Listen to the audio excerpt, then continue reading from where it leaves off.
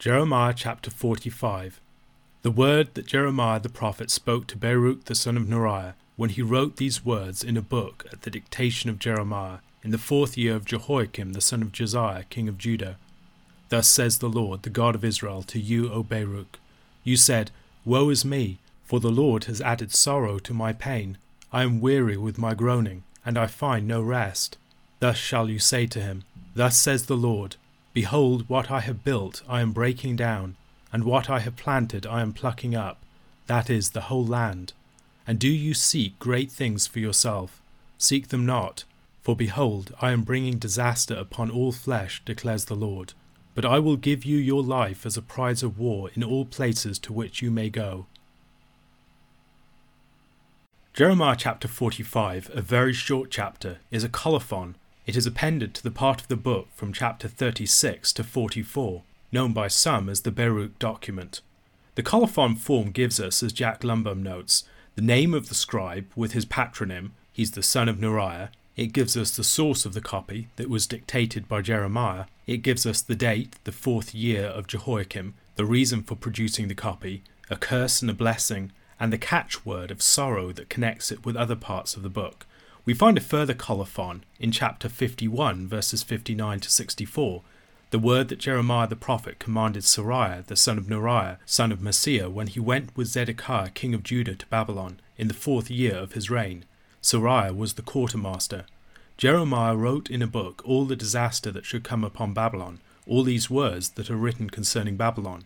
And Jeremiah said to Seraiah, When you come to Babylon, see that you read all these words, and say, O Lord, you have said concerning this place that you will cut it off, so that nothing shall dwell in it, neither man nor beast, and it shall be desolate forever. When you finish reading this book, tie a stone to it, and cast it into the midst of the Euphrates, and say, Thus shall Babylon sink, to rise no more, because of the disaster that I am bringing upon her, and they shall become exhausted. Thus far are the words of Jeremiah.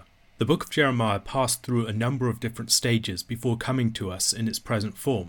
The Septuagint is evidence of rather different forms that the book of Jeremiah circulated in. Even within Jeremiah's own lifetime, when his ministry was still ongoing, there were initial editions of the book being produced, as we see in chapter 36, verses 1 to 8.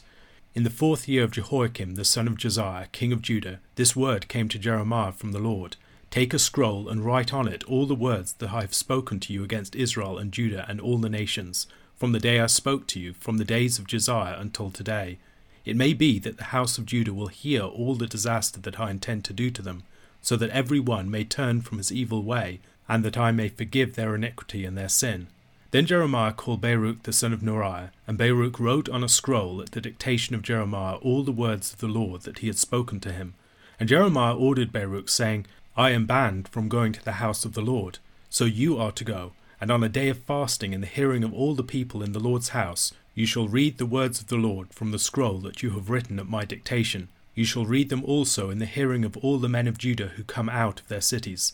It may be that their plea for mercy will come before the Lord, and that every one will turn from his evil way, for great is the anger and wrath that the Lord has pronounced against this people. And Baruch the son of Neriah did all that Jeremiah the prophet ordered him about reading from the scroll the words of the Lord in the Lord's house. Baruch is associated with Jeremiah back in the time of Jehoiakim. As the preceding chapters show, his association continued down into the exile in Egypt, as Baruch was taken with Jeremiah to that exile. Baruch was also the brother of Seraiah, who's mentioned later on. Like the family of Shaphan, the sons of Neriah are important allies to Jeremiah. This chapter is dated back to 605 BC, to the 4th year of Jehoiakim, long before the post-586 BC period that the previous chapters recount. Lumbum argues that it originally functioned to end the earlier form of the book, the production of which was described back in chapter 36. This earlier edition would have been chapters 1 to 20. In support of this position, Lumbum argues that the catchword of sorrow connects these verses with the final verse of chapters 1 to 20, verse 18 of chapter 20. Why did I come out from the womb to see toil and sorrow, and spend my days in shame? Jeremiah ends chapters 1 to 20 with a lament that harkens back to his call in chapter 1, and Baruch's colophon records a very similar lament and connects his suffering with that of the prophet that he is working for. Baruch is a servant of this prophecy, and his personal destiny is entangled with it in complicated ways. Verse 4 also recalls the opening of the book. Thus shall you say to him, Thus says the Lord, Behold, what I have built I am breaking down, and what I have planted I am plucking up, that is, the whole land. The familiar set of terms here, build, break down, plant, pluck up, were introduced to us back in chapter 1, verses 9 to 10. Then the Lord put out his hand and touched my mouth. And the Lord said to me, Behold, I have put my words in your mouth. See, I have set you this day over nations and over kingdoms, to pluck up and to break down, to destroy and to overthrow, to build and to plant. In its present situation, this brackets chapters 36 to 45 with references to Baruch and his writing in the 4th year of Jehoiakim. A number of scholars refer to the bracketed material as the Baruch scroll or document on this account. It also connects by catchwords to the preceding chapter in verses 27 and 30. They connect with verse 5, and to the chapter that follows, which also mentions the 4th year of Jehoiakim. That year, as we have seen, was a year of critical importance for the region. It was that year that Nebuchadnezzar came on the scene as the king of Babylon and defeated the Egyptians at Carchemish. As Baruch records the prophecies of Jeremiah in his scroll, we can imagine that he would have felt some sense of despair. His own life is entangled with that of his nation. He seems to be doomed to be engulfed by its terrible fate. All the personal ambitions that he might have held will come to naught. Will his children or his family survive the coming disaster? Will he leave anything behind? Or will he merely be scoured from the face of history like the doomed people of Jerusalem? When a nation is shattered, what becomes of the shards? We had another oracle given to a person in a similar situation in the case of Ebed-Melech. The Ethiopian eunuch who had protected and delivered Jeremiah had a personal oracle given to him in chapter 39, verses 15 to 18. The word of the Lord came to Jeremiah while he was shut up in the court of the guard.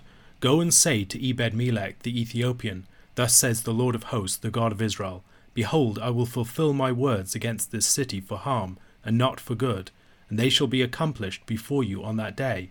But I will deliver you on that day, declares the Lord, and you shall not be given into the hand of the men of whom you are afraid. For I will surely save you, and you shall not fall by the sword, but you shall have your life as a prize of war, because you have put your trust in me, declares the Lord. Baruch seems to have expressed his complaint to Jeremiah, who then reported it to the Lord, and the Lord sent him with a word to Baruch. Like Jeremiah was, Baruch was troubled by the word that was delivered to the prophet. He feels keenly about the coming disaster upon the city, but also about his own place within it. The words of Baruch's lament are similar to the words of Psalm 6, verse 7. My eye wastes away because of grief. It grows weak because of all my foes. In responding to Baruch, the Lord tells him once more that he is bringing this great upheaval upon the whole land. The whole land is going to be unsettled. In the midst of the disaster that's going to befall the nation, Baruch needs to leave his personal ambitions to one side. He may have ambitions to rise to high status. As a member of the scribal caste, he might fancy that he could become an important figure within the regime. But the regime is going to be destroyed, and Jerusalem and Judah with it. Jerusalem and Judah are going to be totaled. The coming disaster is a general one, coming upon all flesh. What the Lord will give him is similar to what he promises to Jeremiah and Ebed-Melech. While warriors might want to get great spoils from a victory, Baruch, like Jeremiah, is going to be part of a great defeat, and the only spoil that he can hope for is the spoil of his life. Under the circumstances, that will be reward enough. A question to consider. In times of judgment and disaster, how can we learn from the Lord's words to Baruch in this chapter how best to handle our personal ambitions? 2 Corinthians chapter 12 verse 14 to chapter 13 verse 14. Here for the third time I am ready to come to you, and I will not be a burden, for I seek not what is yours, but you. For children are not obligated to save up for their parents, but parents for their children. I will most gladly spend and be spent for your souls. If I love you more, am I to be loved less? But granting that I myself did not burden you, I was crafty, you say, and got the better of you by deceit. Did I take advantage of you through any of those whom I sent to you? I urged Titus to go, and sent the brother with him. Did Titus take advantage of you? Did we not act in the same spirit? Did we not take the same steps? Have you been thinking all along that we have been defending ourselves to you?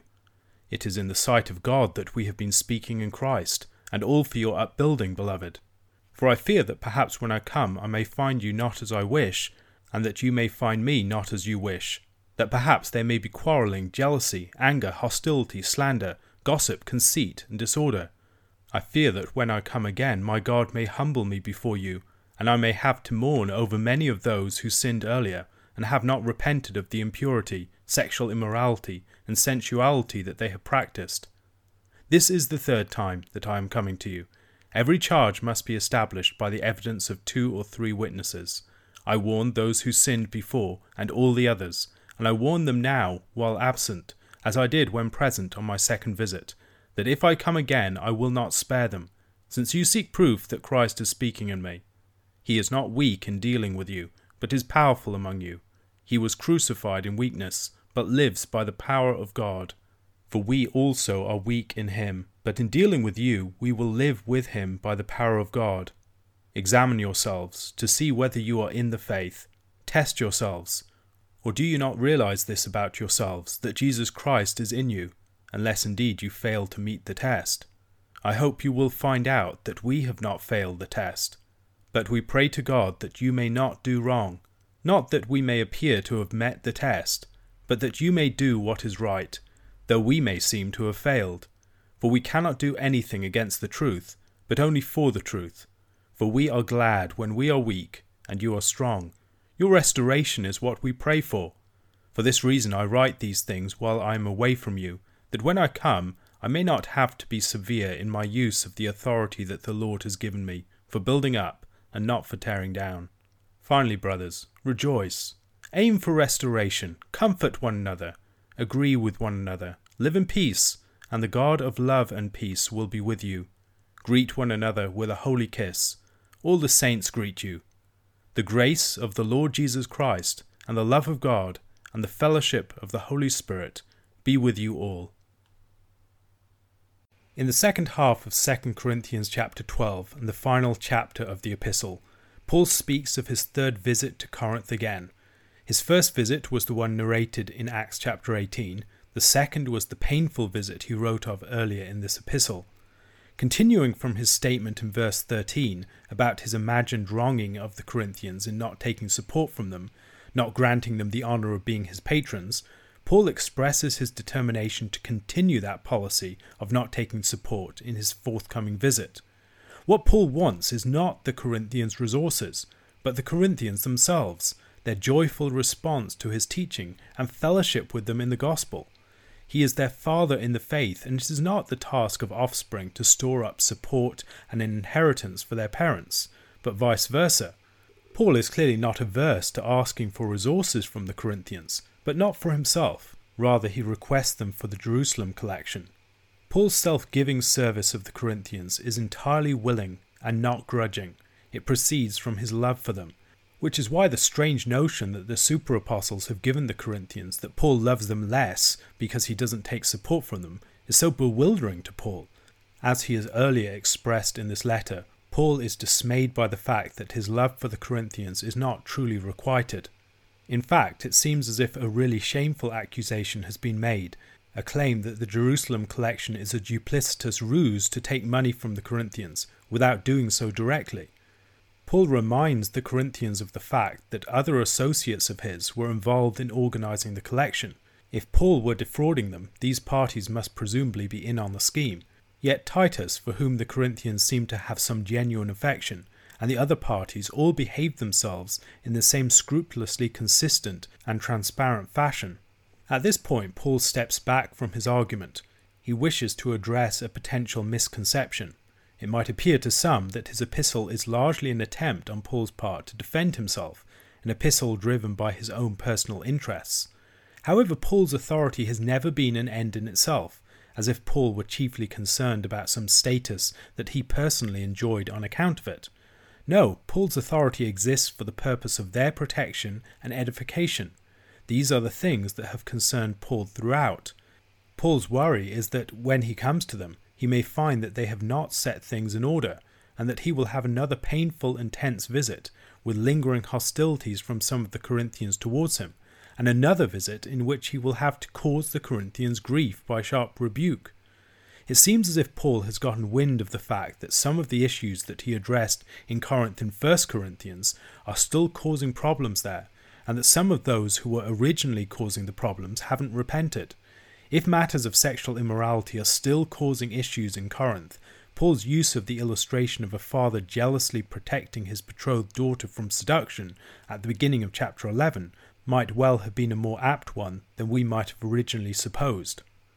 Preparing the Corinthians for his third visit, Paul refers to the ways that matters of contention must be resolved, with the evidence provided by 2 or 3 witnesses. There are various ways that the witnesses to which Paul refers might be understood. Some take them to refer to literal witnesses that Paul would summon when he deals with matters more formally upon his return to them. For others, the witnesses are the visits themselves. Yet others see the witnesses as referring to the warnings that he has given to them, in person and by letter. Behind Paul's statement here, we might hear Jesus' teaching in Matthew chapter 18, verses 15 to 17. If your brother sins against you, go and tell him his fault, between you and him alone. If he listens to you, you have gained your brother. But if he does not listen, take 1 or 2 others along with you, that every charge may be established by the evidence of 2 or 3 witnesses. If he refuses to listen to them, tell it to the church. And if he refuses to listen even to the church, let him be to you as a Gentile and a tax collector. The logic of 2 or 3 witnesses may be at work in Matthew 18's instructions, not only in the accompanying parties in the second confrontation, but also in the 2 or 3 confrontations of the sinning brother taken together. The bringing of witnesses does suggest a more formal procedure that Paul is going to adopt. Matters have escalated. Perhaps Timothy and Titus will speak in Paul's defense. Paul gives his warning that, when he comes, he won't spare the impenitent. Like those condemned by Matthew 18, they will presumably be removed from fellowship. Some of the Corinthians have sought from Paul a demonstration or proof that Christ is speaking in him. They want to test the veracity of his claimed authority. Paul treats this less as a questioning of himself, but as a questioning of Christ. Christ has been powerful among them, and the Corinthians should be well aware of this. Paul relates what he has been saying to the weakness and power connection to which he has often returned in the letter. Christ's own identity was marked by this connection between weakness and power, and it is Christ who both must be determinative for the way that we think about power more generally, and must be the one in whom we situate ourselves. Those who think about power in earthly ways will find it difficult to understand the Christ-shaped ministry of Paul and his associates. The Corinthians have been looking for proof from Paul, but Paul turns things around on them. The proof of Paul's ministry, as seen in chapter 3, verses 1 to 3, is the Corinthians themselves. Are we beginning to commend ourselves again? Or do we need, as some do, letters of recommendation to you or from you? You yourselves are our letter of recommendation, written on our hearts to be known and read by all. And you show that you are a letter from Christ delivered by us, written not with ink, but with the Spirit of the living God, not on tablets of stone, but on tablets of human hearts. If the Corinthians are testing Paul, they should turn the spotlight around on themselves. The evidence of the authority of Christ at work in and through Paul is the Corinthians themselves. If they are looking for proof, then they should look at themselves. The question that they must answer is Jesus Christ in you? Paul words the question in a way that presumes a positive answer. For all their faults and failings, Christ is indeed among them. Whatever unsettling aspects of evidence that throw that judgment into temporary shadow, if Christ is indeed working among them, then there is evidence of Christ at work in and through Paul. Once again, Paul's concern here is not self-justification and self-defense, but the building up of the Corinthians in the truth and in the path of righteousness. Paul is much less concerned with his own apostolic reputation than he is with the Corinthians' well-being, the health of his children in the faith. Paul is not spoiling for a fight with the Corinthians, or looking for an opportunity to flex his apostolic authority. Rather, he is very glad to appear weak if they are strong in the faith. As a good father, he does not rejoice in bringing punishment and rebuke. He is entirely uninvested in proving himself tough when it is not in the service of building up his children. It is for this reason that he is writing to them now in such a manner, to avoid a situation where he has to employ a more forceful authority with them. What he is praying for is their restoration. His authority was given for the sake of building up, not for tearing down, a point he has already made in chapter 10 verse 8. While there may be occasions when tearing down is required, this is not the ordinary intended use of his authority, so he will do whatever he can to avoid the unnecessary employment of it in such a fashion. In Paul's final admonitions to the Corinthians, we might get a sense of those things that he deems most needful for them at this present juncture in time. He wants them to seek to restore things, their appropriate conduct, and their relationship with him. He wants them to be comforted, something that will be achieved as restoration occurs. They should put an end to conflict and dissension, and they should be at peace. God is the God of love and peace, and these are behaviours characteristic of his presence among us. As he often tells the recipients of his letters, Paul charges the Corinthians to greet one another with a holy kiss, as an expression of the holy unity and peace that we enjoy in Christ. He conveys the greetings of other saints to them, which would serve to remind them of the fact that there is a wider body of people, of Christians, attending to the matters between Paul and them, and that for the sake of bringing glory to God through their thanksgiving on the Corinthians' account, they should respond appropriately. Finally, Paul gives a threefold Trinitarian blessing to the Corinthians. Each person of the Trinity is associated with a particular blessing: grace with the Son, the Lord Jesus Christ, love with God the Father, and fellowship with the Holy Spirit. We can best understand this with what some theologians have termed the doctrine of appropriation. God's works are indivisible. All of God does all that God does. The Trinity isn't a division of labour, nor is the grace of the Son a grace that is not at the same time a grace from the Father to us, or the grace communicated to us by the Spirit. The same can be said of the love of God and the fellowship of the Holy Spirit. It is through the Son that the love of the Father is made manifest, and it is the Spirit by whom that love is poured out and personally present in our hearts. The fellowship of the Spirit is, according to 1 John chapter 1 verse 3, a fellowship that we enjoy with the Father and the Son. The doctrine of appropriation offers a fuller account of how each person of the Trinity can possess in a unique manner what is the common property of all. According to this approach, for instance, by recognizing the order of the Trinity, names, qualities, or works can be especially attributed to one person, albeit not to the exclusion of the others. So while fellowship may be something wrought by all of the persons of the Trinity, it is most fittingly associated with the Spirit. A question to consider: how might taking Christ as our model for power change the way that we regard and exercise it?